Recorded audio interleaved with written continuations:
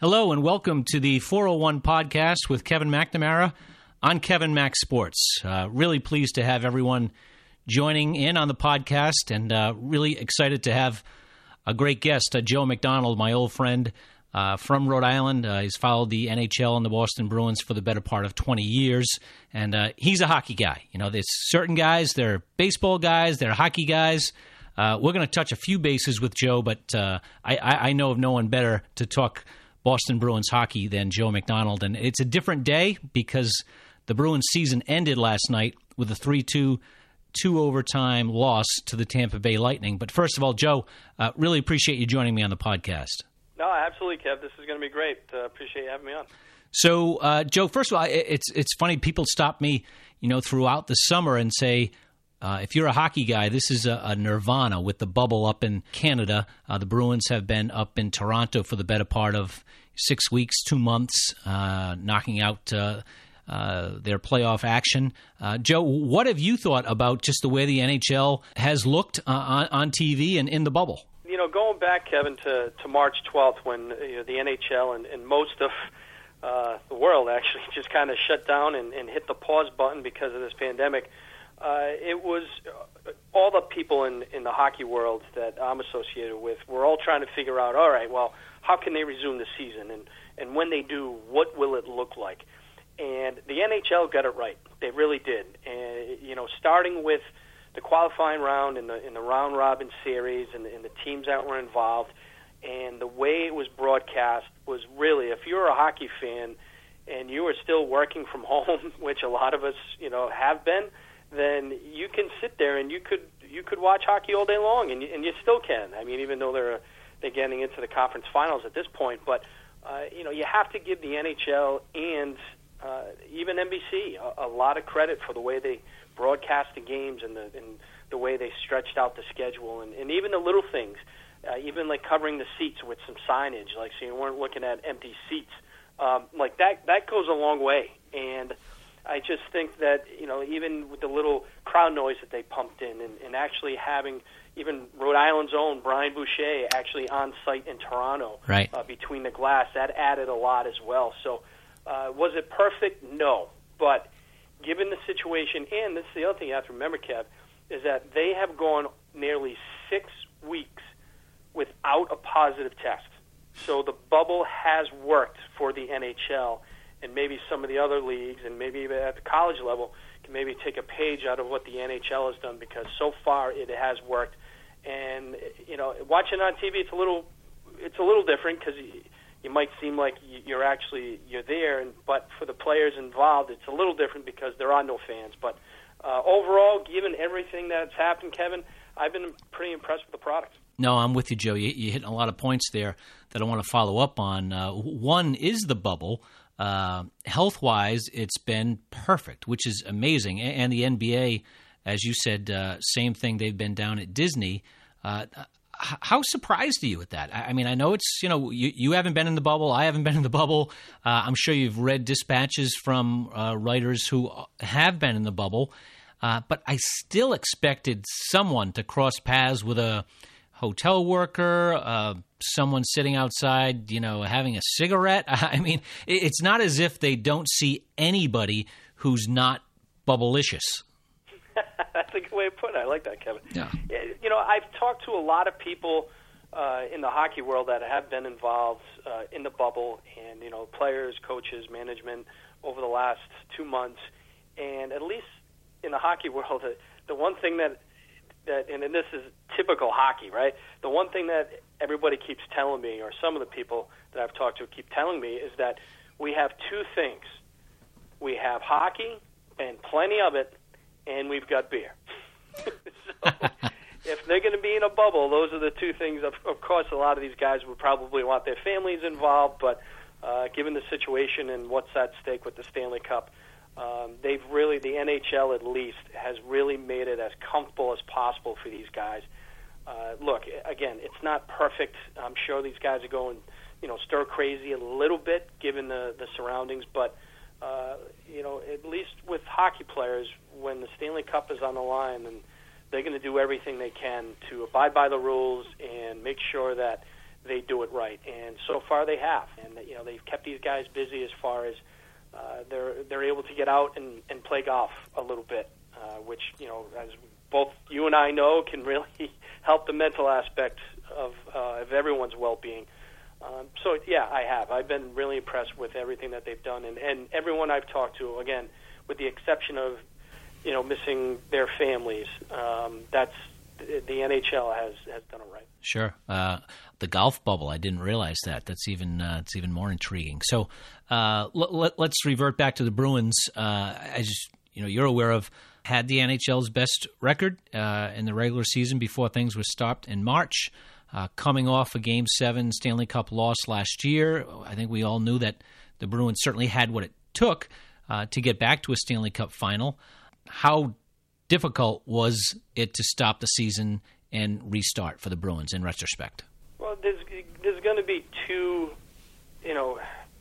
arguments here, Kev, or two discussions, is that people will look at how well the Bruins are playing on March 12th. They had all the momentum. Okay, they had only 12 games remaining in the regular season, so they were sprinting into the playoffs. And as you know, that's what you want from a team. They want to be playing their best going into the postseason, and the Bruins appear to be doing as such.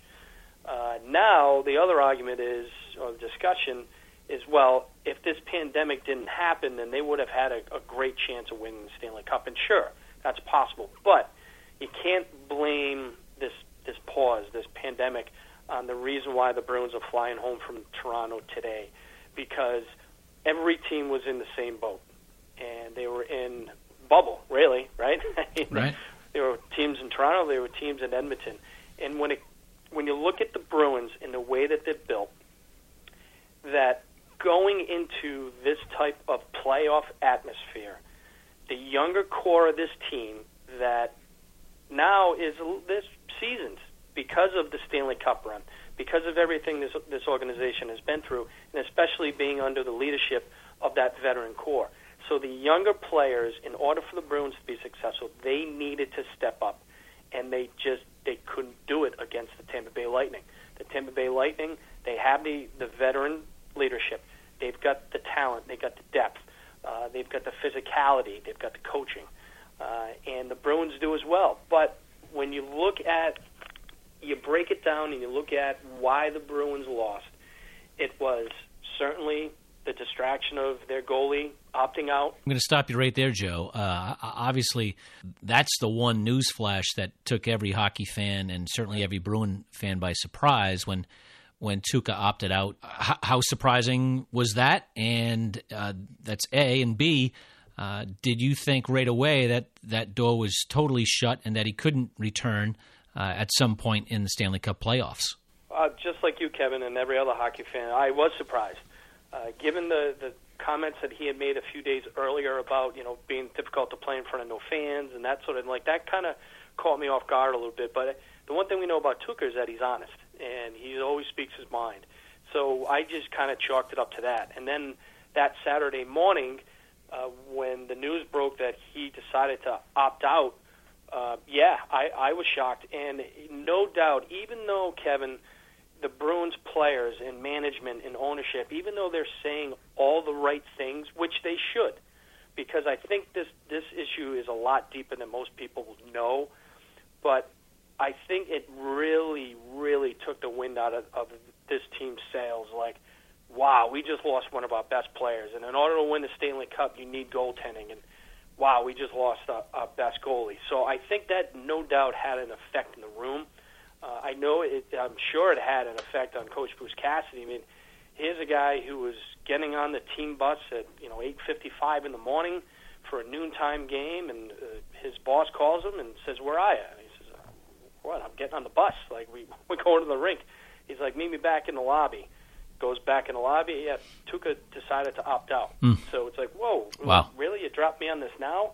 So it had an effect on everyone, and certainly when it comes to him returning, Kev, I mean that's a great point, because if it was a family emergency, which that's what it is, or what it was. That was the company line. Right. And without a doubt, like, we would all do the same thing, right? Okay, make sure that the family is okay.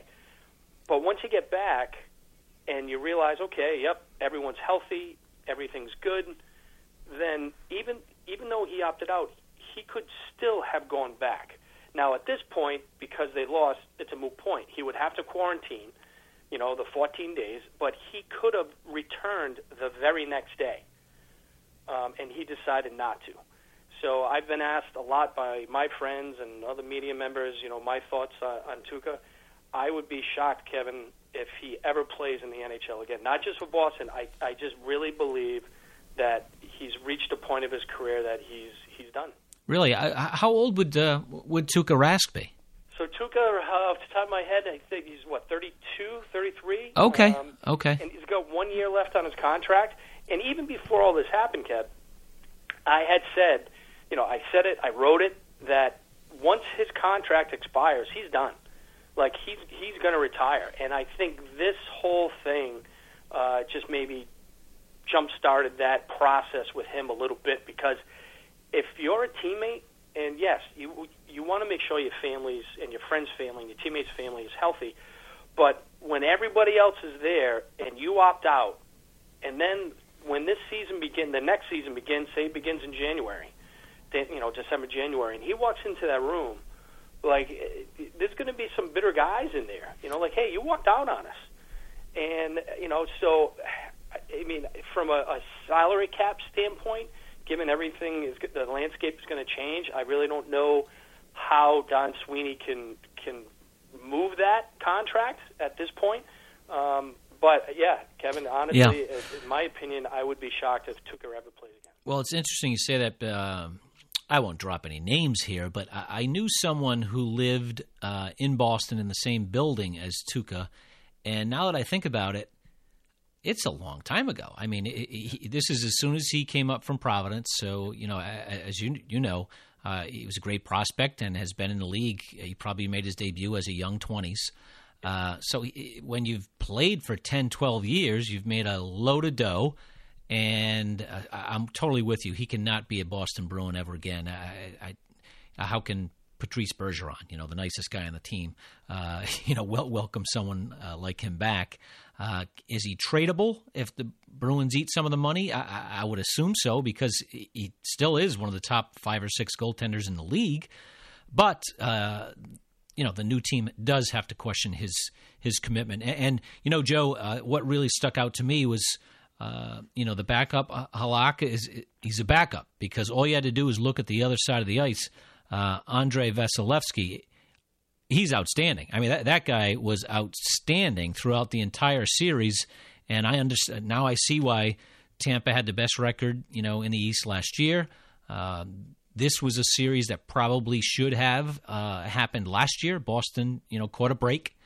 But they ran up against, I think, clearly a better team in this series, but maybe from top to bottom, one of the top teams in the NHL, a team that definitely can win the Cup. And if you have, and they should, I really believe that Tampa, will go on and win the Cup. You like them over Vegas? I do. Okay. I do. I think they, especially now that they've beaten their rivalry, they've beaten the Bruins. And I explained it to a baseball person recently. I said, it's like the Red Sox in 2004. If they don't get past the Yankees, is it like, did they really win the World Series, right? And it's like, it's almost the same thing. It's become that with the Bruins and the Lightning now, is that there's such a rivalry. And the way that the divisions and the conferences are set up, especially in the playoffs, I know it changed this year given the situation, but the NHL wants these two teams to play against each other every year to decide who's going either to the conference finals or to the Stanley Cup final. And I really believe that Tampa has all the pieces. Now, Kucherov getting hurt, who knows if he's going to be ready for the conference finals, but that's a huge issue for them if he's not able to play. But to get back to the Bruins, though, Kev, with Tukka, I really believe that, he has played a lot of hockey since he first came up, and you're talking he was thrust into the job in 2010 when he really was the number one goalie in front of Tim Thomas, and then he became the all-time winningest goalie in franchise history. And the one thing that I kept saying was, how about this? So he's the backup under Tim Thomas in 11 when they win the Cup. In 13 against the Blackhawks, he couldn't get the job done.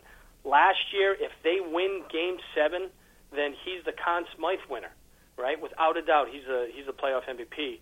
But now he opts out, and what if the Bruins were to go on and win with Halak? Yeah. I mean, what kind of disappointing career would that be? Sure. That he opts out and then they end up winning. But here's the other thing, though, Kevin, is that I think it was a telltale sign by the organization that they quickly sign the goalie Daniel Vladar, who's the big prospect, who I think is going to, without a doubt, replace him. Signed him to a 3-year deal like that. I noticed that, and that was true. That was truly within days of Tukka leaving. Correct? Yep. It was 2 days. So he left on a Saturday. So that Monday, I believe it was that Monday, they announced the 3-year deal for Vladar. And talking to a lot of people, in the hockey world, they really think that this kid has the ability to be a high caliber goaltender in the NHL for a long time, and that's why the Bruins said, okay.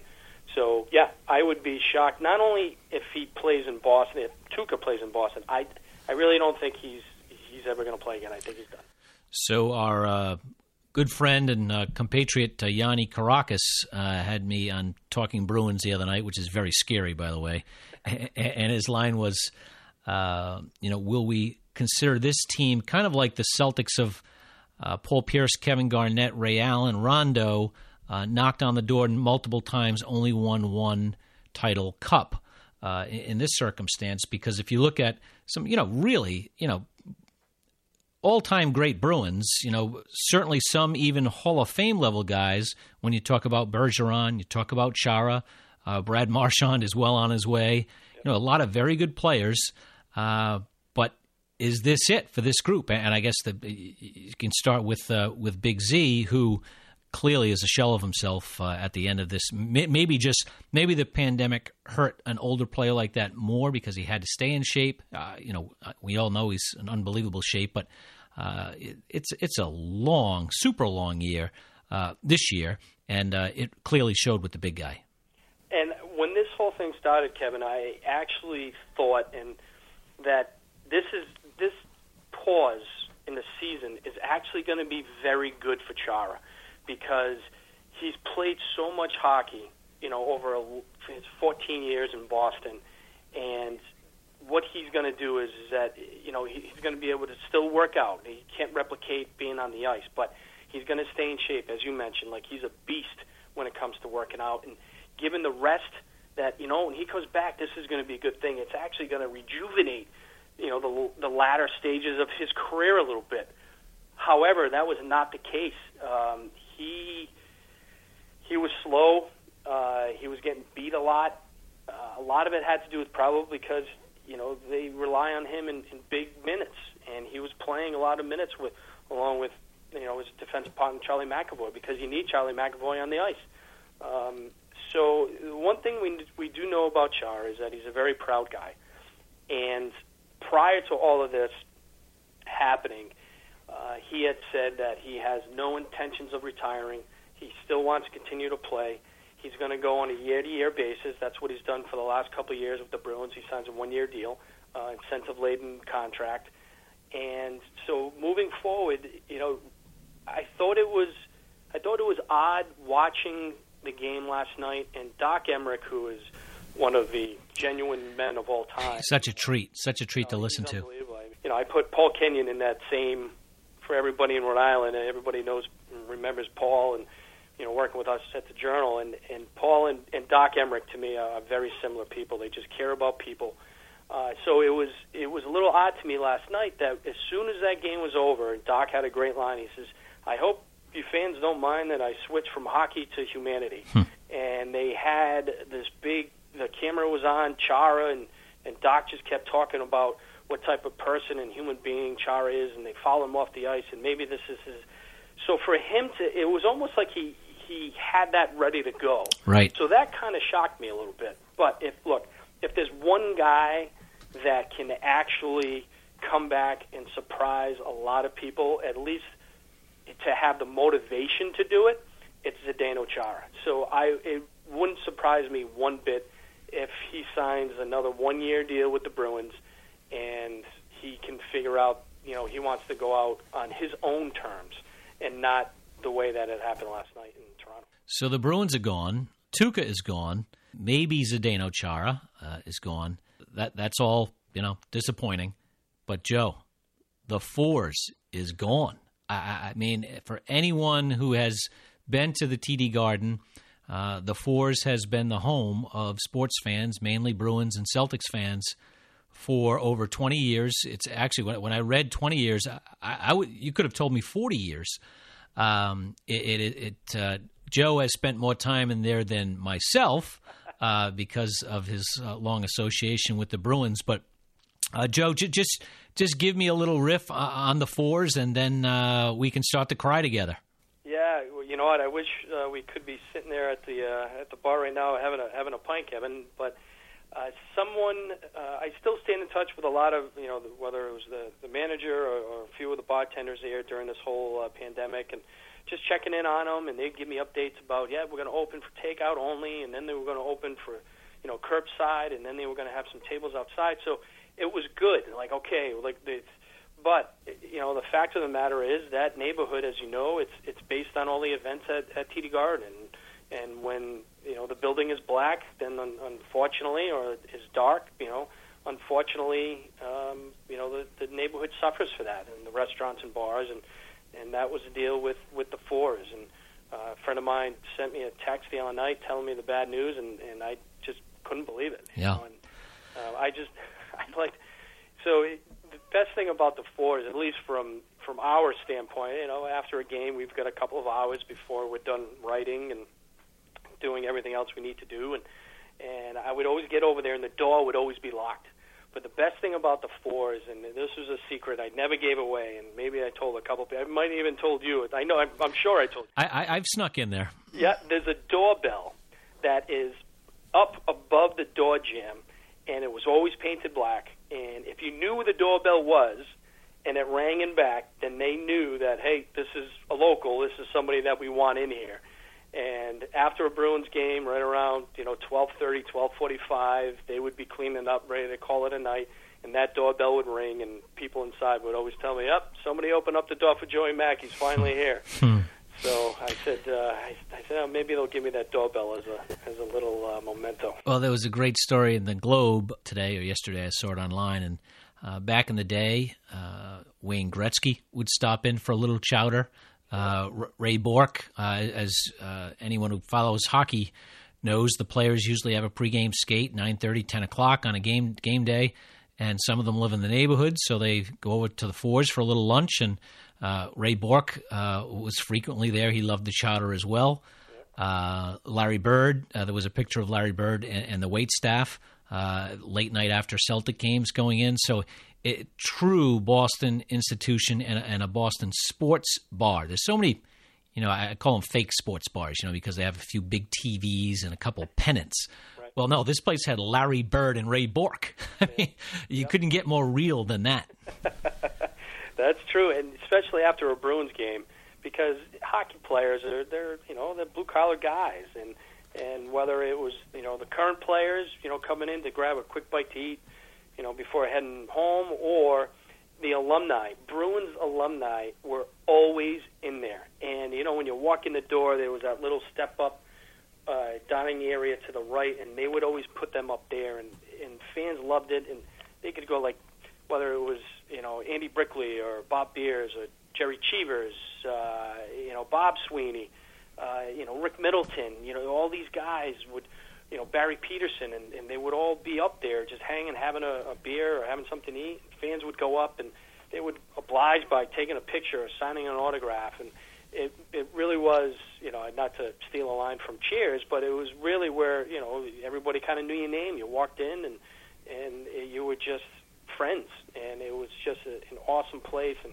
whether it was going in there for lunch or, a post-game libation, it's certainly going to be missed. And I haven't been on Twitter a lot of late, but I tweeted something out yesterday, and it took off. And I was getting texts from, my friends who are Canadian hockey writers, and they couldn't wait to come to Boston. They'd circle it on the calendar when the schedule came out because they couldn't wait to go have lunch at the Fours and then head over there after a game.